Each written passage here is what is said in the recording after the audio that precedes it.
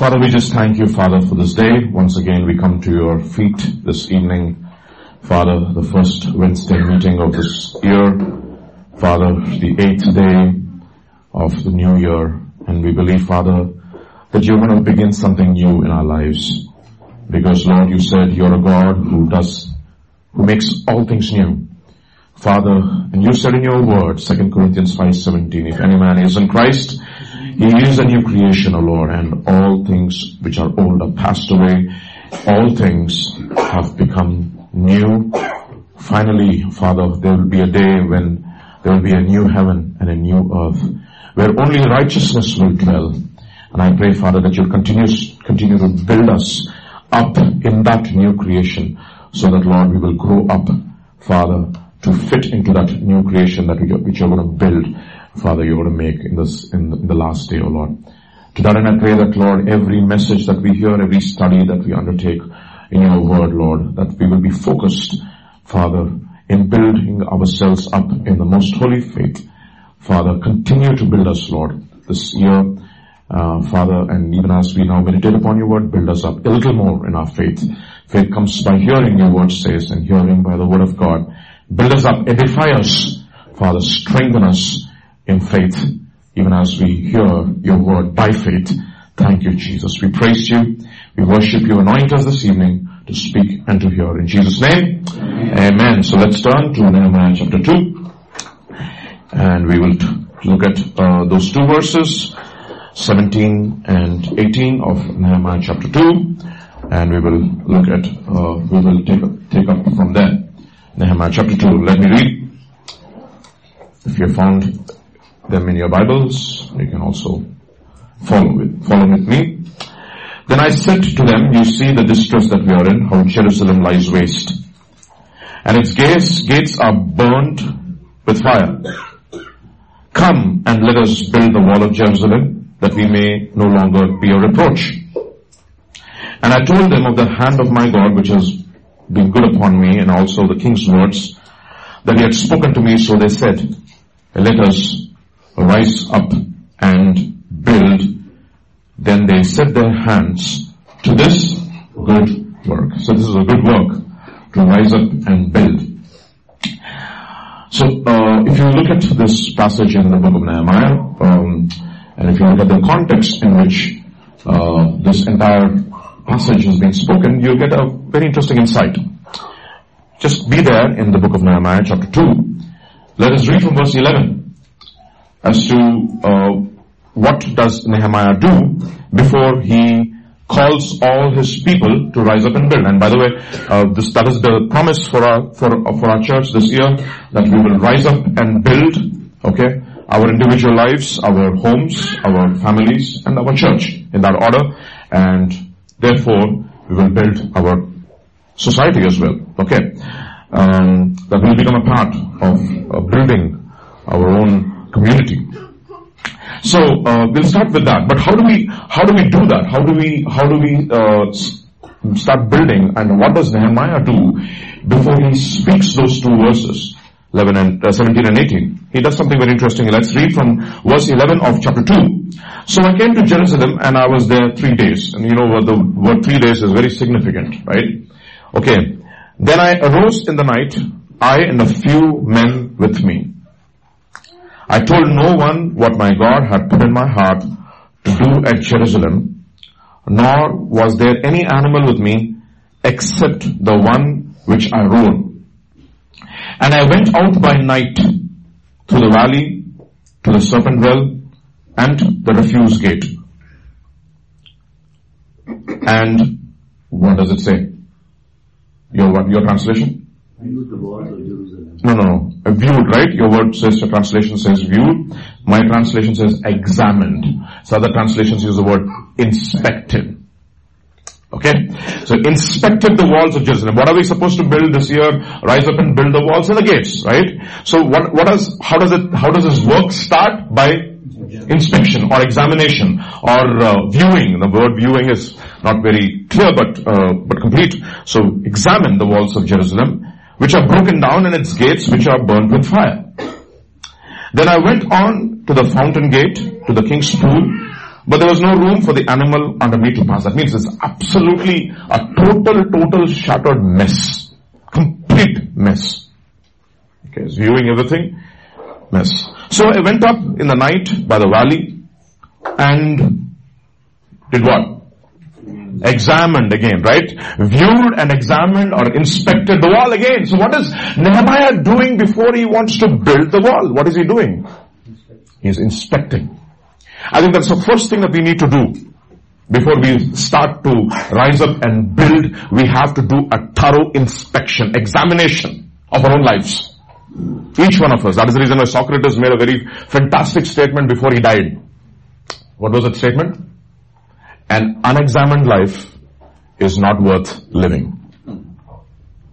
That's a remarkable statement that Socrates made. And he also made, I think, another statement which says, I do not know, I can understand that deity might forgive sin, but I don't know how.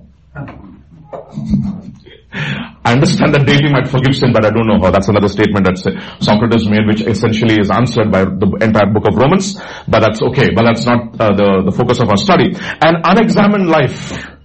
Therefore, the first thing that we ought to do this year is to start examining. In other words, how did we come to this situation in our lives?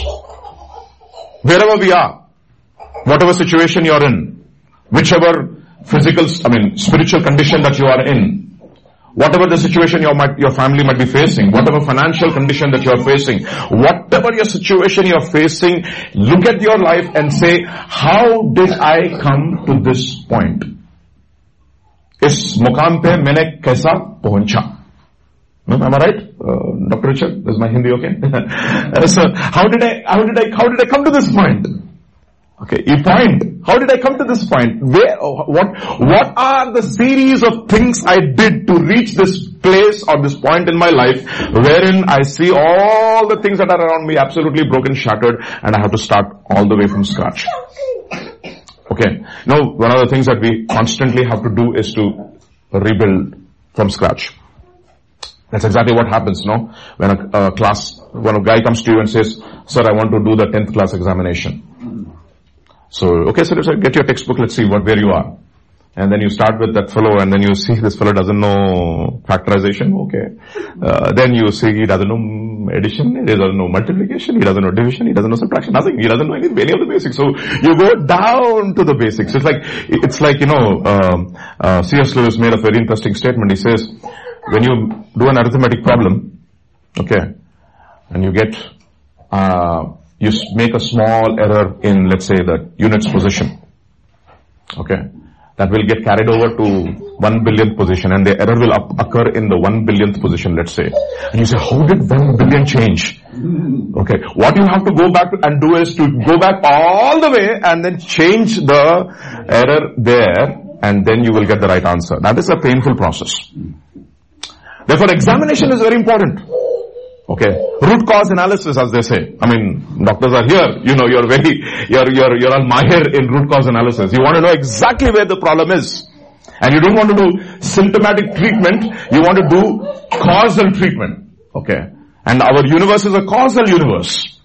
We don't live in a random universe. There is a set of choices that we have made and we just brought us to a particular position wherever we are in our spiritual condition. And therefore, an examination, a thorough, honest, ruthless examination has to happen, and that's exactly what Nehemiah is doing. Why and how did I reach this point in my life? And let us do that examination. How did Judah and Jerusalem, which is essentially the city of God, which is eventually the church, which is going to be the new Jerusalem one day, which is going to come down from heaven. So that's a different study altogether. But examination of the walls, examination of our own lives, how did we reach this point is something that we need to always look at. So the answer is found in 2 Chronicles chapter 36. Let's go to 2 Chronicles chapter 36 and let us read verse 19. Somebody, if you found 2 Chronicles 36 and verse 19, if you have found that, quickly read it ASAP. Then they burned the house of God. Yeah, what is that? And then they burned the house of God, broke down the walls of Jerusalem, burned all its palaces with fire, and destroyed all its precious possessions. That is where we are right as of now. That is what Nehemiah is examining. But how did they reach that point? Let's read from verse 11 onwards. Let's read from verse 11. It's essentially a summary statement of the history of Judah and Israel and Judah in that order. Because Israel is the first nation which goes into captivity, and Judah eventually follows. Right? And let's read from verse 11 onwards, and you can follow it in your Bibles. Zedekiah was 21 years old when he became king, and he reigned, how many years? 11 years in Jerusalem. Verse 11. Verse 12, he did evil in the sight of the Lord his God, and did not humble himself before Jeremiah the prophet, who spoke from the mouth of the Lord. And he also rebelled against King Nebuchadnezzar, who had made him swear an oath by God. But he stiffened his neck and hardened his heart against turning to the Lord God of Israel. Moreover, all the leaders of the priests and the people transgressed more and more according to all the abominations of the nations, and defiled the house of the Lord which he had consecrated in Jerusalem. And the Lord God of their fathers sent warnings to them by his messengers, rising up early and sending them, because he had compassion on his people and on his dwelling place. But they mocked the messengers of God, despised his words, and scoffed his prophets, until the wrath of the Lord arose against his people, till there was no remedy. Therefore he brought against them the king of the Chaldeans, who killed their young men with a sword in the house of their sanctuary, and had no compassion on the young man or virgin, on the aged or on the weak. He gave them all into his hand, and all the articles of the house of God, great and small, the treasures of the house of the Lord, and the treasures of the king and of his leaders, all these he took to Babylon. Then they burned the house of God, broke down the wall of Jerusalem, burned all its palaces with fire, and destroyed all its precious possessions. That is how you reached this point. Okay? That is how you reached this point. So let us examine, what did Judah and Israel do in order for them to reach this point in their spiritual life? And therefore, when we study about Judah, we know that all these things have been given to us as examples upon whom the ends of the world have come, of the ages have come. And Romans chapter 14 will say, scriptures have been given for our instructions, so that by the patience and the encouragement that the scriptures give, we might get what? Hope. Okay, scriptures is able to make us what? Wise unto salvation through faith in Jesus Christ. And therefore, we'll examine it with the eye of the New Testament in order to understand what has happened. The first thing, if you see in that verse, it's actually found in verse 11, it says, Zedekiah did not what? Did evil in the sight of the Lord his God, and did not humble himself before Jeremiah the prophet, okay, who spoke from the mouth of the Lord. What did Zedekiah, this is essentially what all the kings of Israel did and Judah did, except a few. That is the reason why they are in this condition. So first thing, what did they do? He did evil in the sight of the Lord. How did they do evil in the sight of the Lord? By not humbling themselves before Jeremiah the prophet from the, if you have an NKJV Bible, how many of you, does anybody have an NKJV Bible? You have italics in the NKJV Bible? Yes? Now remove all the italics and read that verse. Verse 12? Verse 12, yes. He did evil in the sight of the Lord, his God, did not humble himself before Jeremiah the prophet from the mouth of the Lord. Isn't it interesting? He did evil in the sight of the Lord by not humbling himself before Jeremiah the prophet, who came from the he came from the mouth of God. In other words, a prophet comes from the mouth of God. That is the reason why, if you see in the book of Ephesians, you don't have to turn there. It says, when he took captivity captive, he gave gifts to men, and he gave them some to be what? Apostles, some to be prophets, some to be shepherds, some to be evangelists, and some to be teachers, for the equipping of the saints, so that we all come up to the unity of the knowledge of and become a complete man. Okay, so what happened? Who came? What did Zedekiah do? He rejected a prophet who came from the mouth of God. You need to understand. So what did essentially Israel and Judah do?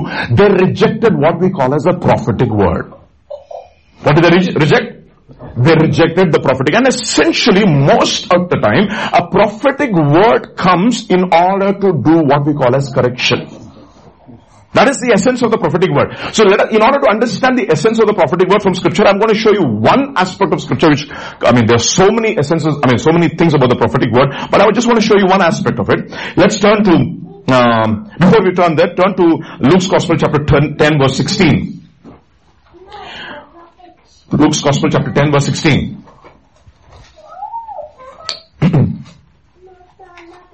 What does it say? He who hears you, me. He who hears you, hears me. He who rejects you, rejects me.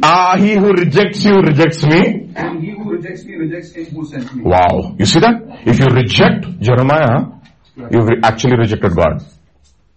That's a remarkable thing. Now that is the reason why when Samuel is weeping in 1 Samuel chapter 8, you know what God tells Samuel? Don't weep, they have not rejected you, they have rejected me.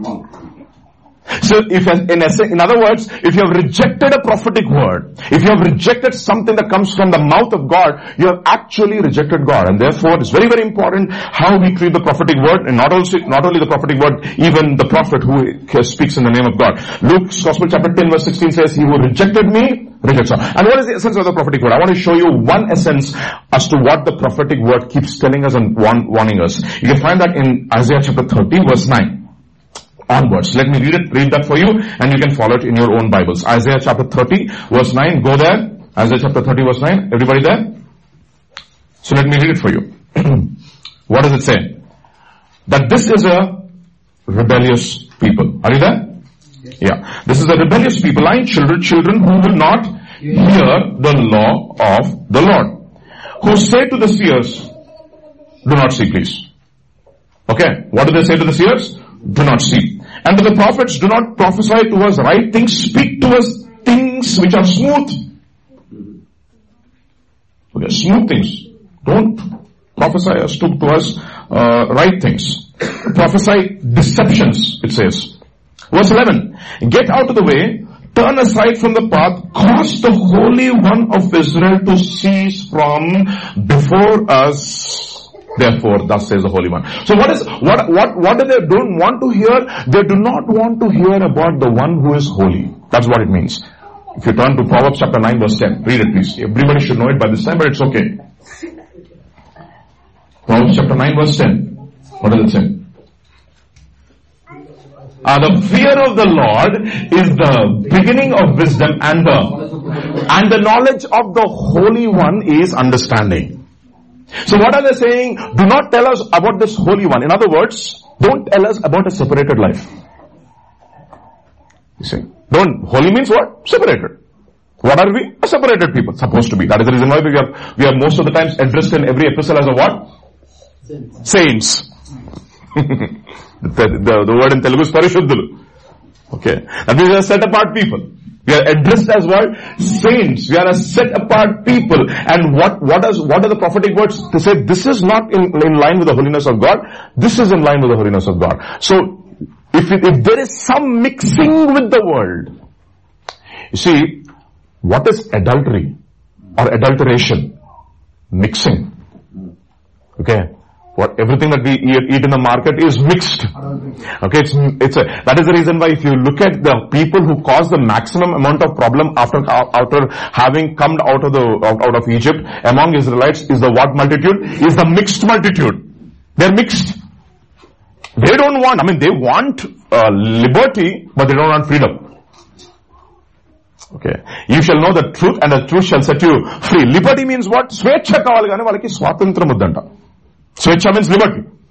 They want liberty, but they don't want freedom. So this is very, very important for us. So what does he say? The essence of the prophetic word says, this is what a people who are set apart from God should be living like. And you are not living like that. That is what prophetic word brings always, let me tell you this. Gospel has lines. What has it got? Lines. Lines are there for the gospel. And there's a saying in Telugu, Kattamida Sound. Okay, what does it mean? It's as if you're dancing on the knife edge. Either side you go, you're fallen out. It's a very straight line. Okay, that is the reason why he tells Joshua, do not turn to the left or to the right, but stay on that straight and narrow path. And what is God always doing to us through the prophetic word is to bring us back in line. That is the reason why it says all scripture is God breathed for doctrine, for reproof, for correction, for instruction in righteousness, so that a man of God may be thoroughly equipped, ready for every good work. So that is the reason why what we are doing. What does the prophetic word do? It's bringing us back to a separated life. We don't want to be like the world. For example, look at what it says in Deuteronomy chapter 7 verse 1 to 6. Deuteronomy chapter 7 verse 1 to 6. Look at what it says about Israel. Somebody can read it loudly. Easy passage. Deuteronomy chapter. The Lord your God brings you into the land which you go to possess, and has cast out many nations before you, from before you, the Hittites and all the ites, the 7 nations, then the nations greater than you, yes, and when the Lord your God delivers, when the God your God delivers them over to you, when he delivers them over to you, what should you do? You shall conquer them and utterly destroy them. You shall conquer them, you shall utterly destroy them, and then you shall make no covenant with them. They shall not make no covenant with them. Not show mercy to them. Not show mercy to them. Why verse 6? Make marriage. And verse 6. For you are a holy people. You are a holy people to the Lord your God. To the Lord your God. You are a nation which is set apart to the Lord your God. And again, 1 Peter chapter 2 verse 9 and 10. Everybody knows this. Just as a refresher course. What has happened? 1 Peter chapter 2 verse 9 and 10. What does it say? You are a royal priesthood, a holy nation, a set apart people for God. You are His own precious possession. What are you supposed to do? You are supposed to declare the excellencies of Him who brought you out of darkness into His marvelous light. And therefore what it says, my dear brothers and sisters, as strangers and pilgrims. Strangers and pilgrims. Okay? Or in other words, we would use the word exiles. You know what is an exile? Somebody who's in prison. If you're in prison, you will never talk about what kind of food you're going to get as a menu. That only you will talk in a resort. What is for menu? Okay, this bread is not good. You remember Shawshank Redemption? That fellow gets his first meal from the prison, and what does he see? A worm. But does he complain? How dare you give me this food? Does he say that? No. He just takes the worm and eats the food. You see, there's no complaints. As long as you're an exile, that is an attitude you have. Or an exile. That is the reason why it says, I was an exile in the island of Patmos. That's an attitude a believer has. He is a prisoner. He doesn't like this place. That's the reason why, what Paul says, I long to be with my Lord. Okay. But I'm caught between these two things. I want to be with my Lord, but to be here is beneficial for you because I know that you fellows need me. You see, that is how Paul looks at life. You see, he says, I'm a prisoner, and that is the reason why the entire creation is groaning with longing for the revelation of the children of God. And it says, we also who have the first fruits of the Spirit, what are we doing? We are also groaning inwardly for the redemption of our bodies, for our adoption as sons. Okay, so we have a prisoner mentality, and therefore we are not comfortable in this world. We are in the world, but we are not of the world, and therefore what does the prophet of God always say? Baba, this is worldly. This is essentially what it is. It's not just leading a holy life, or it is just not leading a righteous life, not holy life. It's just not leading a righteous life. It's just not telling lies. It's just not teaching. It is just not even getting the element of the world inside of you. That is the reason why it says friendship with the world is what? Enmity with God. You adulterers and adulteresses. So what did Zedekiah reject, and why did they come to this point in their life? Because they rejected what we call as a prophetic word, a word which challenges you to a holy life. Okay? First thing. Alright? So if you reject that, what will happen? God does not just give up on you. Isn't it amazing? He does. The second thing He does is He sends a Nebuchadnezzar into your life. That is the reason why He says, Nebuchadnezzar, my servant. Na dasudu. Evarandi? Paul gaadu. He's not, my servant is not Paul, is Modi. You see, that is Nebuchadnezzar. So what does he do? He brings Nebuchadnezzar into your life. What is he interested in? He's interested that you should be a people who are set apart for God, and you have rejected a person who has come out of God's mouth. Jeremiah, no? Can you imagine rejecting Jeremiah? A man who wept and wept and wept and wept and wept and wept and wept and wept. What is it? And he says, away with this fellow. Rejected him. So what does he do? He sends, the one he sends is, he sends a Nebuchadnezzar. And what is this Nebuchadnezzar a symbol of? Let us go to that passage. First, 2 Chronicles chapter 36. It says, and he also, Zedekiah, after he rejected the prophet, this is verse 16 tarvata. Okay, this is after verse 12, sorry. Verse 13. Verse 13 says, it says, and he also rebelled against King Nebuchadnezzar, who had made him swear an oath by God. Why? Can you imagine that? No, I was searching the scriptures. Where did Nebuchadnezzar make us oath with Zedekiah? No, we'll talk about that. What did he do? He also rebelled against King Nebuchadnezzar, who made him swear an oath by God, but he stiffened his neck and hardened his heart against turning to the Lord God of Israel. You see? The second stage. What is this oath? Turn to Jeremiah chapter 21. You'll understand what it is. And read verse 1 and 2. Read verse 1 and 2. Somebody quickly go to Jeremiah chapter 21 and read verses 1 and 2 first. The word which came unto Jeremiah from the Lord. Yes. When King Zedekiah sent him unto Pashur, the king of the son of Melchi, and Zephaniah, the son of Maaseiah, the priest, saying, Inquire, I pray thee, of the Lord for us, for Nebuchadnezzar, king of Babylon, maketh war against us. Please inquire. Please inquire. The Nebuchadnezzar has come, the king of Babylon, and he is waging war. You know, this is a sad state in your life when God does not answer you through prophets, or through vision, or through Urim, or Thummim. That's exactly what happened to Saul. Finally in his life, rejected the voice of God, and finally God would not even answer him. But thank God for Zedekiah that God answers him. Look at how he answers him though. You see, the answers of God may not be always to your liking. Read from verse 8 onwards. And unto these people thou shalt say, Thus said the Lord. Okay, he says to this people, this is what you should say.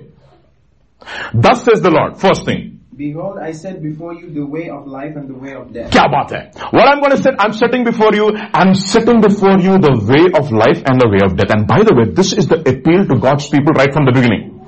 From Adam. I'm setting before you the tree of life and the tree of... Exactly. It's not the tree of the knowledge of good and evil, but it's essentially if you eat of the fruit of the tree of knowledge of good and evil, you will die. So there is a way of life and there is a way of death. God never said don't eat from the tree of what?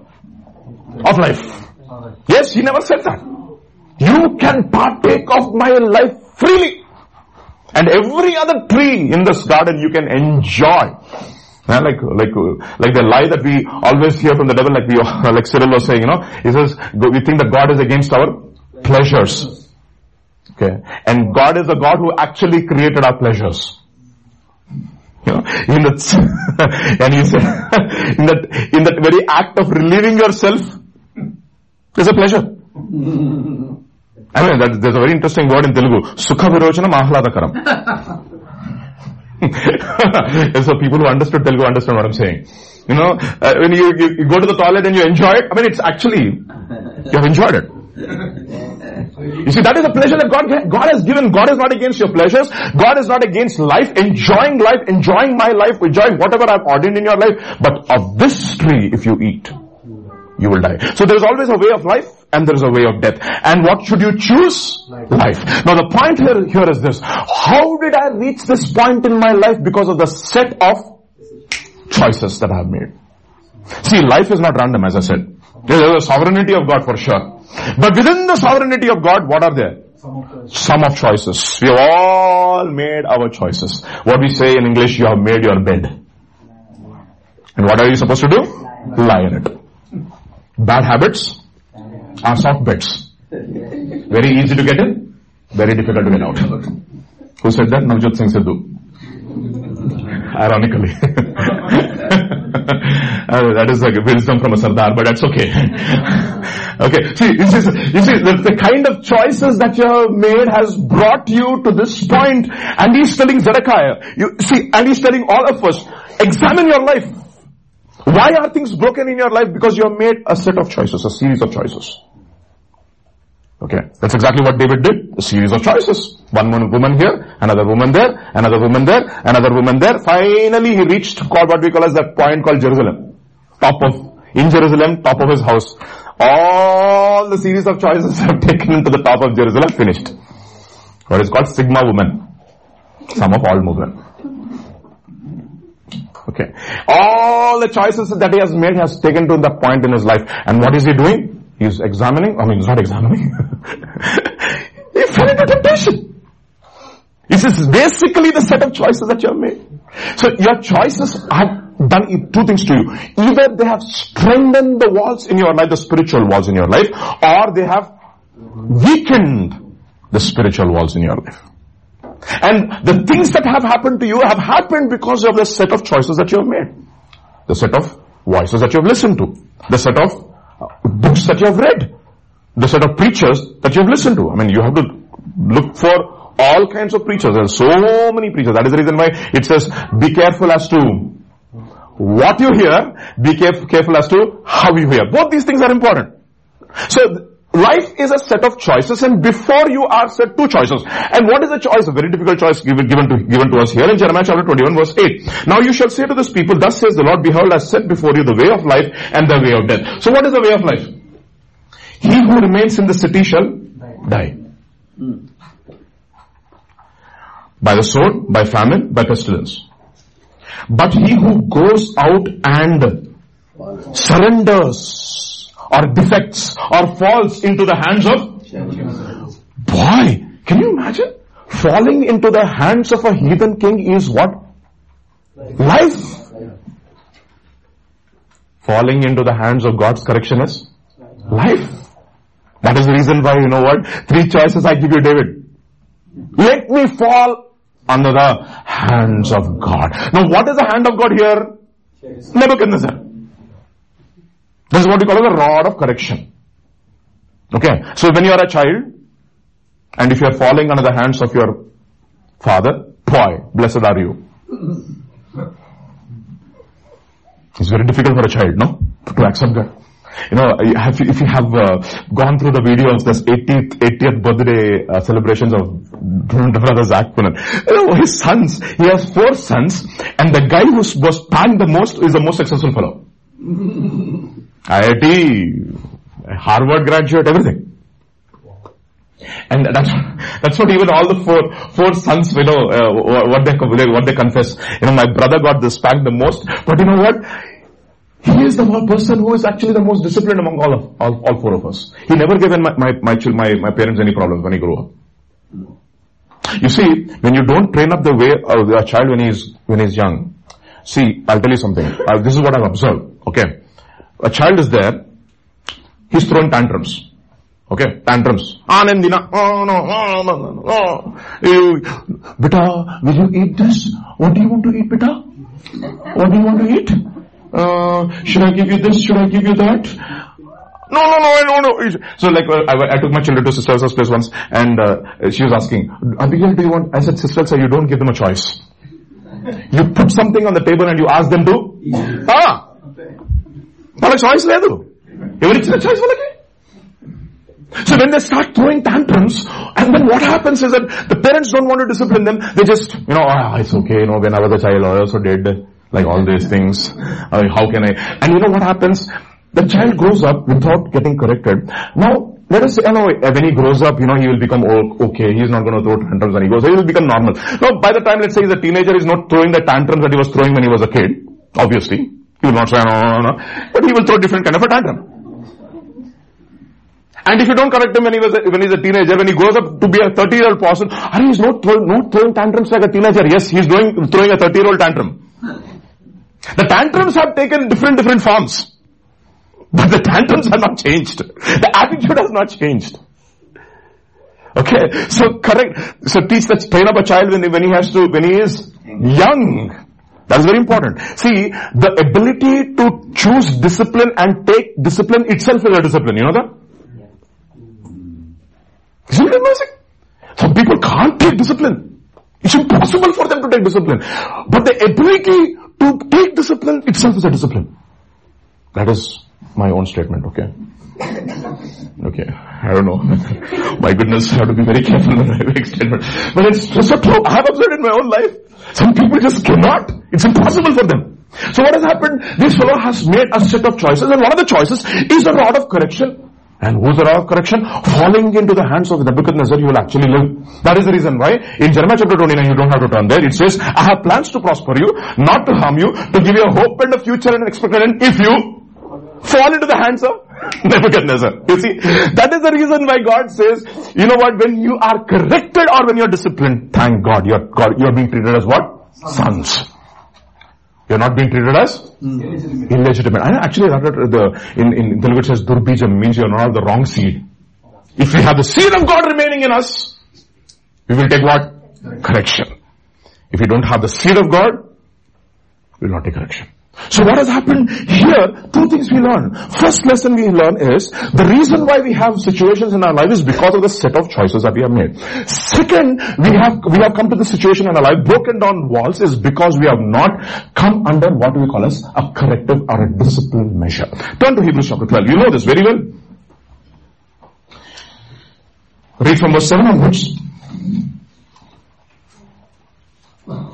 If I'm right. Discipline that you have to endure. The discipline that you have to endure. God is treating you as sons. God is treating your sons. For what son is there whom his father does not discipline? If you are left without discipline in which all have participated, yes, then you are illegitimate children and not sons. And then go on. Besides this, we have had earthly fathers who corrected us. Okay. And we respected them. Shall we not much more be subject to the Father of spirits and live? You see that? I said before you, life and death, a blessing and curse. Choose what? Life. In other words, choose paths in your life which will discipline you. Okay. Another thing which I want to say in the same thing, verse 11, if I'm right. For the moment, all discipline seems painful. See, discipline is not easy. It seems what? Painful. The operations are not easy. To subject yourself to the surgeon's scalpel is not easy. Thank God for anesthesia. Those days, what they used to do, make you drunk with rum, so that you will not. But thank God for anesthesia. Whoever invented anesthesia. See? So what has happened? Painless discipline. But you know what? Only when you have painful discipline, at least the pain will be a remembrance for you. That is the reason why it was says, it was good for me to be afflicted, and because I was afflicted, I learned your what? Judgments and statutes. Thank God I afflicted you. David says, because I was afflicted, I learned your statutes and your judgments. So what has happened? These people rejected the discipline of God. And the reason why we come to situations in our lives where the law of the walls are broken down is because we have rejected discipline. Okay. So don't ever compromise on this. Okay. The ability to take discipline itself is a discipline. Okay. Write down the statement.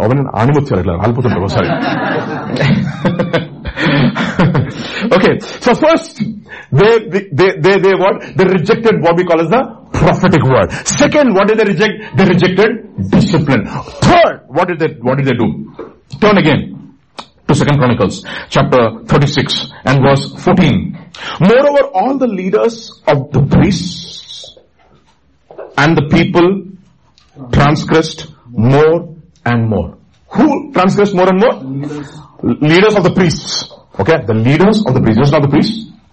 The leaders of the priests. Actually, if you look at Isaiah chapter 28, a graphic description is given as to where how the priests have become. It says a priest, you know what? They have drunk themselves with wine, and when they come to the altar of God, they bring vomit.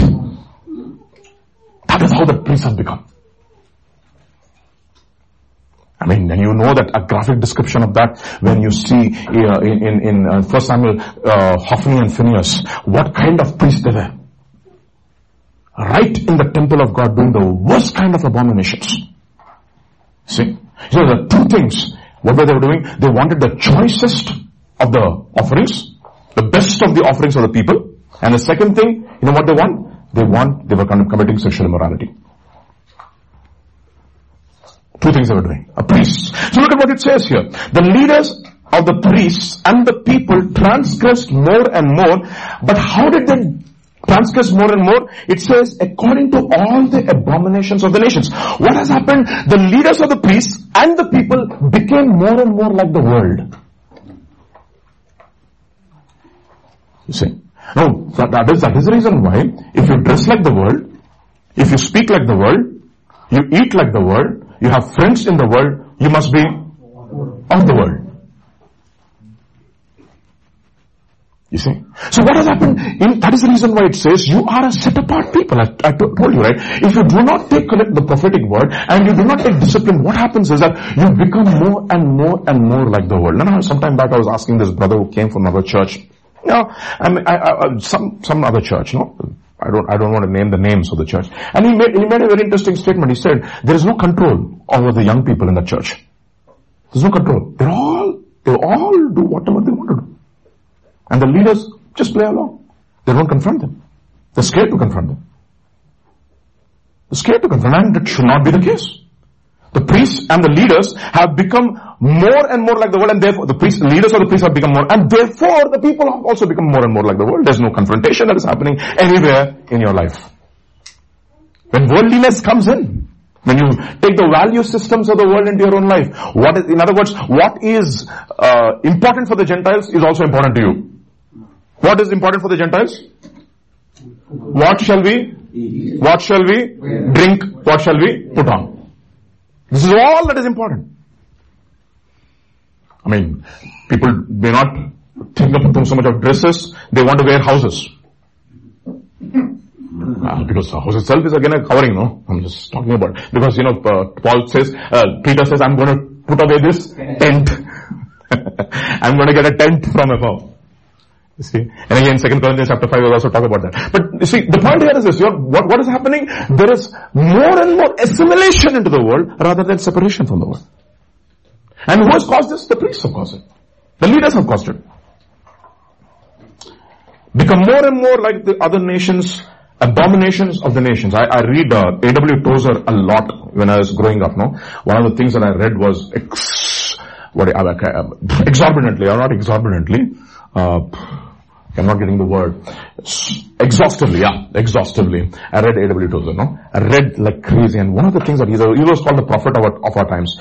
Not prophet meaning, he's just not like, prophesying as to what it is. He says, the way I look at the media and the covers and the magazines, and he's talking about 1960s. The magazine covers of 1960s. What is 1960 magazine cover? When I look at the 1960 magazine cover, young people in amorous embrace. Go and search the dictionary as to what the word amorous means. Young people in amorous embrace. Okay, that's a word for you. Okay, homework, amorous and daily. Okay, amorous embrace. And he says, and the church not confronting it, I know a time will come, where the worst and the wildest things that can happen and you're not even troubled by it. It's just literally like the frog in the kettle. And the frog in the kettle, if it is hot, it will jump out, right? But when you put it in the kettle and slowly heat the water from sim to boiling temperature, it will stay in the kettle and eventually die.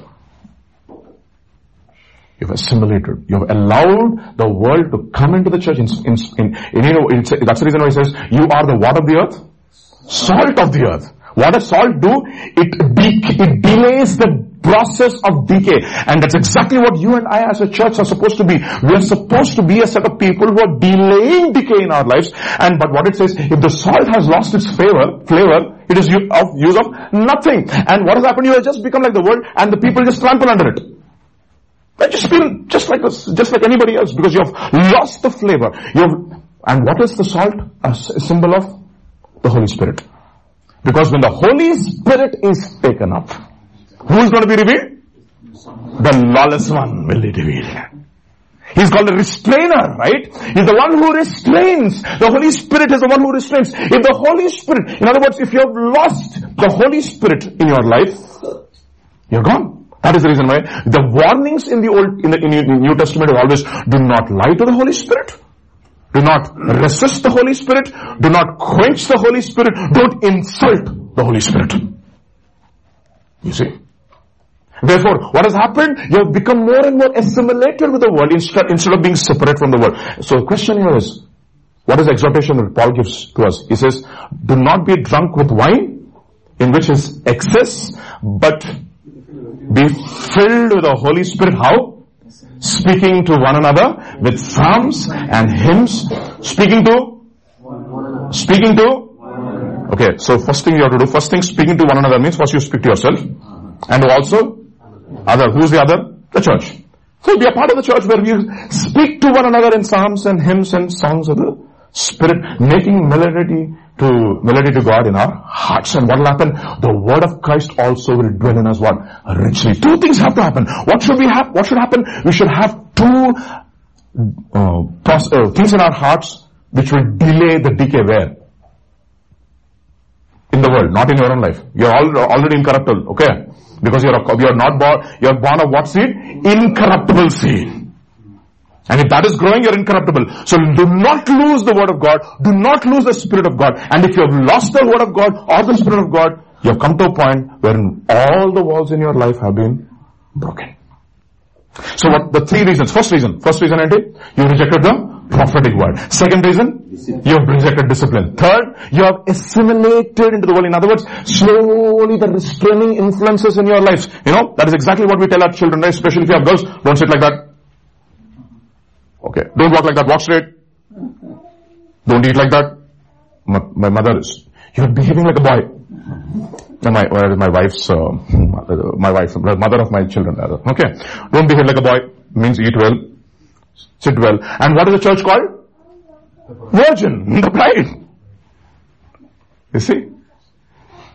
Okay. For three things. We finished the leaders, the three things, and they've become more and more assimilated to the world. Fourth thing. It says in, verse 14. Moreover, the leaders of the priests and the people transgressed more and more according to the abominations of the nations and defiled the house of the Lord. What did they do? Defiled the house of the Lord. What does that mean? 1 Corinthians chapter 3 verses 16 and 17. Please read that, everybody.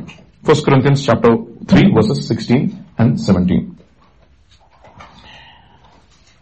This is essential next, point number 3.A, okay? We're talking about restraining influences, right? The restraining influences are gone. So what has happened eventually after the restraining influences are gone? They defiled the temple of God. What does it say? In 1 Corinthians chapter 3 verse 16, 17. Know ye not that ye are the temple of God. You are the temple of God. And that the Spirit of God dwelleth in you. And the Spirit of God dwelleth in you. If any man defile the temple of God. If any man defiles the temple of God. Him shall God destroy. Kya baat hai? God will destroy. Who are the temple of the living God? You. First as individuals and also as a corporate body. Therefore, one of the things that you need to understand, if one body sins, if one person in the body sins, everybody gets affected. Even if you have not sinned. That is the reason why one Achan coveted the accursed thing. The whole congregation of Israel gets affected. So don't underestimate your decisions. If you are a part of the body of Christ and you make decisions, you will harm the entire body. So what is he trying to say here? He says, don't defile God's house. In other words, don't let the restraining influences in your life just go away. Have what we call as the fruit of the Spirit. First is love, the last is what? Self-control. God has not given us a spirit of fear, but of power, love, sound mind. Power first, sound mind last. Power is full power. Left, right and center, you're doing miracles and healing people, giving to people left, right and center. But you should also have what we call as Indriya Nigraham Gala Atma. Indriya Nigraham means you should be a Jitendra. You know what Jitendra means?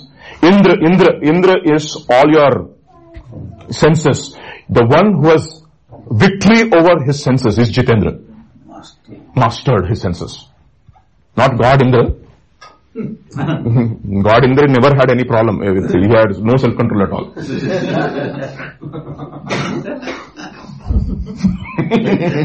He was absolutely an anticlimax of Jitendra. No? You know that, no? That story. Okay, let us not talk about other things. So what we need is what we call as self-control. Turn to Proverbs chapter 25-28. Proverbs chapter 25-28. So everybody should read in different translations. Let us enjoy a different translation. Let us see the spectrum of translation that you have. Because Proverbs is one book, you should read different translations, okay? You will get a spectrum of thought. Okay, like a picture which is being made. Okay? Yes. 25-28. Yes, sister. Yes, let's start with, he that hath no rule over his own spirit. He that hath no rule over his own spirit. Is like a city that is broken down. Is like a city which is broken down and without walls. Kya baat hai? Ante, why are the things in your life broken? Because you do not have rule over your own spirit. And it says in 1 Corinthians chapter 14, the spirit of the prophets is subject to the prophets. I lost control, my dear brothers, when I was preaching. No, sorry. There's nothing like losing control. There's no lose control body and soul. Okay? When you're absolutely under control, even your anger is controlled. I mean, I've seen some man of God, you should see how when they are angry, they just let go. Just running. But you know what? When your anger is under control, you know what you do? You make a whip. Who did that? Jesus. And he used the whip. On the who? On the priest. No. He never used it on people. He chased them out. He never whipped them. That is anger in control. Ante belt తీసుకున్న తర్వాత that is the reason why do not discipline your children in anger. కోపం వచ్చేసి discipline చేయకూడదు. But I like his Akpunan, it's very interesting. My goodness, wise man of God, no? He was telling, when sometimes I used to discipline my children in anger. But he says, if you have disciplined your children in anger and you feel guilty about it, don't immediately go and say sorry to your children. Let them grow up. But because if you tell them sorry right now, they will see your weakness. So when they grow up, once and for all, say sorry once. Sorry. I like that, no? What a wise man. Sorry, Nana,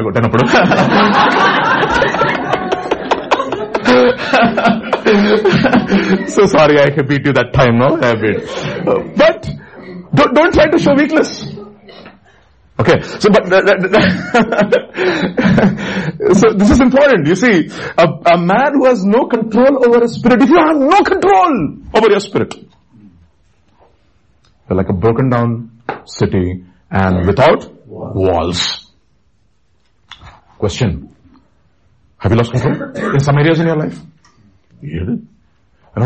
I was listening to a man of God, he had a 80-year-old mentor. Okay. He was sitting at his mentor's feet and 80 years now, that man, no? He was sitting at his mentor's feet and he was asking him, Aygaru, Telugu, okay? Aygaru, tell me about your fasting life. He said, tell me about your fasting life of fasting. You know what that 80-year-old man of God said? By the grace of God and by the mercy of God, I never had to fast. Kya baat hai? 80 years non-stop didn't tell him. 8 years non-stop that, remember who said that, right? So 8 years non-stop this fellow is eating. Engine is working nicely, no problem with the engine. It's like Isaac now, he lost his senses, everything. All the senses are gone, but unless he eats mutton, he will not bless you. So if you want to get blessing out of him, feed him mutton. In Telangana, kura means what? Mutton only. It is not birakai, it is not pankai, it is only mutton. What are you doing? Kura yastunam. What is kura? Mutton only. Nothing else. So that guy has to have mutton. Otherwise he will not even bless you. That is Isaac. See, one area in his life, there was no control. Gone. And he literally swaps the blessing of God and creates absolute mayhem in the family. Okay, understand that. So there is what? Three things. Four things we learned, 3A and 3B in fact. So what happened? They lost self-control. They lost discipline. They did not accept the prophetic word. Finally, let's go back to 2 Chronicles chapter 36 and read from verse 15 onwards. And the Lord God of their fathers sent warnings to them by his messengers, rising up early and sending them, because he had compassion on his people and on his dwelling place. He had compassion on his people and on his dwelling place. Who are we? A dwelling place of God. We are being made into a dwelling place of God by the Spirit. Okay. So do you know the reference? You don't know the reference. Shame on you. And me too. Okay, I forgot. Okay, we are being made into a dwelling place of God by the Spirit. And God had mercy upon his people and upon his dwelling place. What did he do therefore? He said what? Verse 15. He sent them messengers rising up early. I like that word, rising up early. Pendala kade lechi. Okay. Then what happened? Verse 16. But they mocked the messengers of God, despised his words, scoffed at his prophets, until the wrath of the Lord arose against his people till there was no remedy. So think about this. This is the final analysis. Be very careful of the scoffing and the mocking spirit in our lives. It's a defying spirit when you mock servants of God. Very careful. Very, very careful of the mocking spirit, of the scoffing spirit. You have become scoffers. Look at this. Turn to 1 Peter, please. 2 Peter chapter 3. Not 1 Peter. 2 Peter chapter 3. Let me read you from verse 1 onwards. Turn there quickly and let's read from verse 1 onwards. Are you there? Okay, let me read now. Dear friends, this is now my second letter to you. I have written both of them as reminders to stimulate you to wholesome thinking. So what should happen to our thinking, Baba? It has to become wholesome. Any other translation? What does your translation say, Peter? In both this second episode, dear Lord, I write unto you now, both which I stir up your pure mind. To stir up your pure mind. I like that. To stir up your pure mind. So one of the ways the ways that you have known that you have actually grown in the Lord, when your thinking has changed. When I was a child, I walked like a child. I dressed like, I even thought like a child. When I grew up, I put away childish things. You see, like Pastor said, you don't give up childish things and then grow up. You grow up and then put away childish things. So one of the things that you have to take away is your thinking. ఎలా ఆలోచిస్తున్నావు నీ ఆలోచన విధానం? How do you think? Is there any control in your thinking? Some people are just carried away by imagination. So start చేస్తే ఆగదు ఇంకా అది. వెళ్తూనే ఉంటుంది బండి. Okay, what does that mean? Okay. So subtitles we should have, no? Somewhere subtitles here. It will be great if you have subtitles. Subtitles is, once people start thinking that keep on thinking, they can't stop. You know, that is the reason why Jeremiah says, why do you harbor wicked thoughts? What is harboring? Anchor. What's a remarkable thing. It's not coming out of your mind. No matter how much you pull out, it will not come out. What should you have an anchor to your soul? Which is thinking it has to be in the most holy place. We know that. We talked about most holy place sometimes when we were discussing most holy place. Right? Our anchor, our thinking should be in the most holy place. We should have the mindset of the Spirit, so to speak. How the Spirit thinks. How does Christ think? And this is what he says. Dear friends, this is my second letter to you. I have written both of them as reminders to stimulate you to wholesome thinking. This is the NIV, of course. The wholesome thinking. Okay. I want you to recall the words spoken in the past by the holy prophets.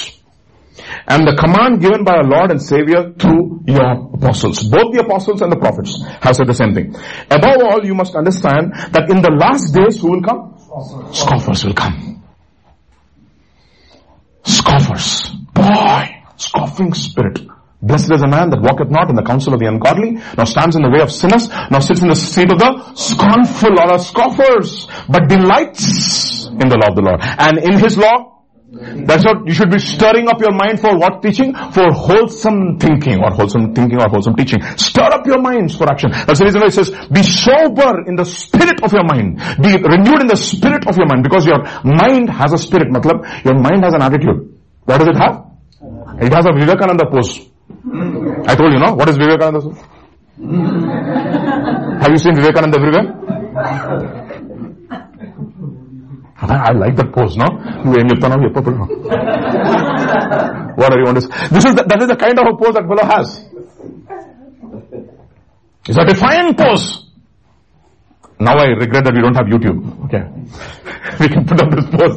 Maybe when it is, I don't know. We can do that maybe later on. But you see, this is the attitude. You don't have there's an attitude of the mind. Your mind has an attitude, and it says be renewed in the attitude of the mind and put on what we call as the new man, which is made in Christ Jesus in pure righteousness and holiness, it says. That is the reason why you have to keep on changing the way you think. You know why? Because what we call as a scoffing spirit can creep in. Why? You know why? Because we don't have a humble mind. A scoffing spirit, a defying spirit, a spirit which says, I've achieved, I did this, be careful. The first person who said that was the great man. Who thought he was great? Perfect in wisdom and beauty. Finished, gone. It's a scoffing spirit. It's a scoffing spirit. It's what we call as an accuser of the brethren spirit. A scoffing spirit.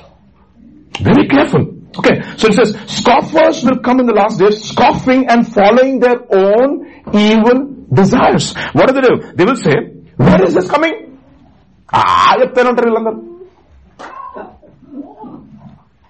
Jesus is coming, Jesus is coming, Jesus is coming. Have you seen wars and rumors of wars? We are literally at the brink of a third world war. I mean, the balances are so sensitive now. Anything can happen. Nobody knows what is going to happen. These fellows will send rockets and say, we don't want war. What? No. We just shot, we don't want war. What nonsense. What are you doing? You're not laughing, right? But what does it mean? There's nothing like that. I mean, it's like, you're literally on what we call as, God is restraining. The moment He takes off restraining influence, now everything will fall apart. You know what it says in Hebrews chapter 1, it says, He holds everything by the word of His power. He's upholding everything by the word of His power. That's exactly what He did on the cross. You know what He did on the cross? He was holding back His wrath. Oh, if you are really the Messiah, come down from the cross. You know, one man of God, I think it was Warren Wiersbe, I don't know who it is, Warren Wiersbe who made a statement. I think Chuck Missler made the statement. He said, the nails were holding Him to the cross, but He was actually holding the nails so that He can be held on the cross. Wow! What a statement that is. In other words, Peter, put your sword into your sheath. If I cannot command a legion of angels, will they not come to rescue me? But I'm holding back. That's exactly what God is doing. He's holding back things. And what people are saying, it's okay. You know what are you scoffing? You're scoffing and you're putting your thumb against God and you're scoffing His patience. But God is not going to have patience for long. That is the reason why He says, I am a spirit, I will not contend with flesh for long. And if you have a fleshly mind, God is not going to contend with you for long.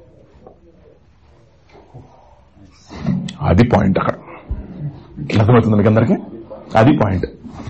That is the point. Avadan Vishadam. Vishayangal. You see, this is what has happened in the last days. People are scoffing and mocking. Boy, be careful of a scoffing spirit, my dear brothers and sisters. Let not that come into your mind. You know, when I come to my school, lot of children have this, no? They give me an attitude like this. I look at them and I said, why is your face like that, right? What is your face like that? Okay, if I see any one of you speaking anything against your father or your mother or your supervisors, you will be sent home that day. So studying in my school is a privilege, not a right. Very tough. Teenagers have that, no? Scoffing. Okay. When the Ashoka tree is young, bend it. So have you bent, I will make you straight. You should see how they some of the when you have grown up children coming to our school, it's even more a headache. Already things are set. I said, what is that face? Yeah, that's exactly. Thank God, exactly what God told Cain. Why is your face like that?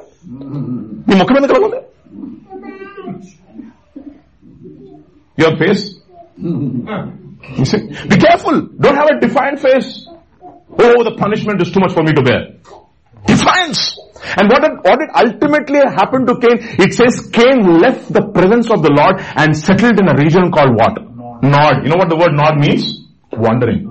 He settled in wandering. How can somebody settle in wandering, Baba? What does it mean? It seems I am settled in life, Baba, but you are wandering. Do you know that? You know why? Because you have a defiant, scoffing spirit, a scoffing attitude. Be very careful about a scoffing spirit, scoffing attitude. Okay. So this is what happened. That is the reason why these are things happening in your life, because you scoff the messengers of God. And before things can happen in your life, take action and correction. So what has happened? He examined the walls. What are the 4 things we looked at? 5 things actually, 4 things let's say. First thing, you rejected the prophetic word. Second thing, you rejected discipline. Third thing, you assimilated into the world and you removed all restraining influences in your life. 3 or 4 things. And finally, 5th thing, what did you do? You became a scoffer and a mocker of God. This is essentially the pattern. This is the algorithm of a fall. Step 1, step 2, step 3, step 4, step 5, repeat. For I is equal to 1 to 100. This is what we call as automation, no? All the people who do automation understood my language.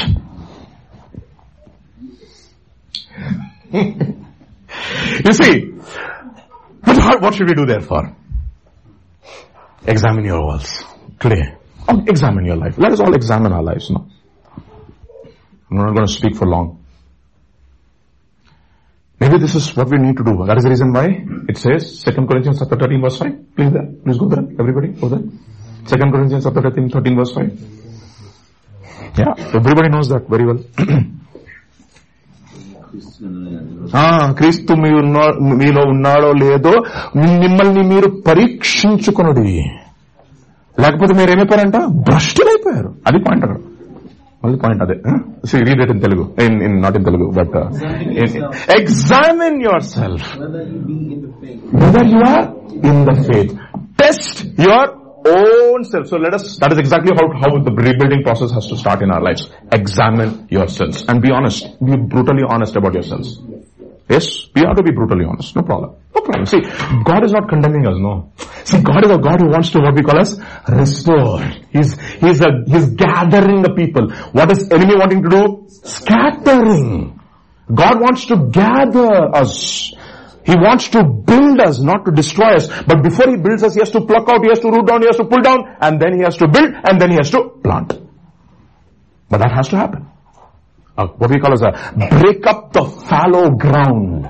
Hosea says, break up the fallow ground. Sow in what? Righteousness. You see that? Sow, in other words. Change your seed. Change your life. Look at the way that you have been building your life. Sorry, your life. What has happened to your spiritual life? What has happened to your prayer life? What has happened to your fellowship? What has happened to your judging of your own self? What has happened to your giving? Your individual lives. What has happened to your family life? What's in your family? That is the reason why, the great man says in Psalm 16, he says, the lines have fallen for me in what? In pleasant places. I have an excellent inheritance. Examine your lives. Test has the joy gone out of your life? In His joy in the Holy Spirit. Righteousness, peace, and joy in the Holy Spirit. And that is what we need to constantly keep doing in our lives. Examining ourselves over and over and over again to see what has happened to the walls. And then, what we can do? Once we have done what we call as honest examination, God will tell us, now arise and build. Okay? Amen, everybody. Amen? Amen. Let's all stand for the first Wednesday, right? Let's all stand in the presence of God.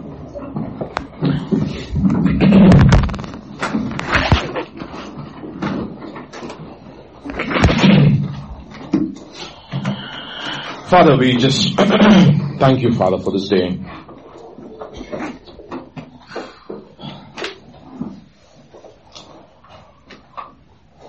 Father, we just want to do an honest examination of our own hearts this evening. Because you have given us a promise. A promise that this is the year to rise up and build. A specific promise for our church. You're showing us a direction.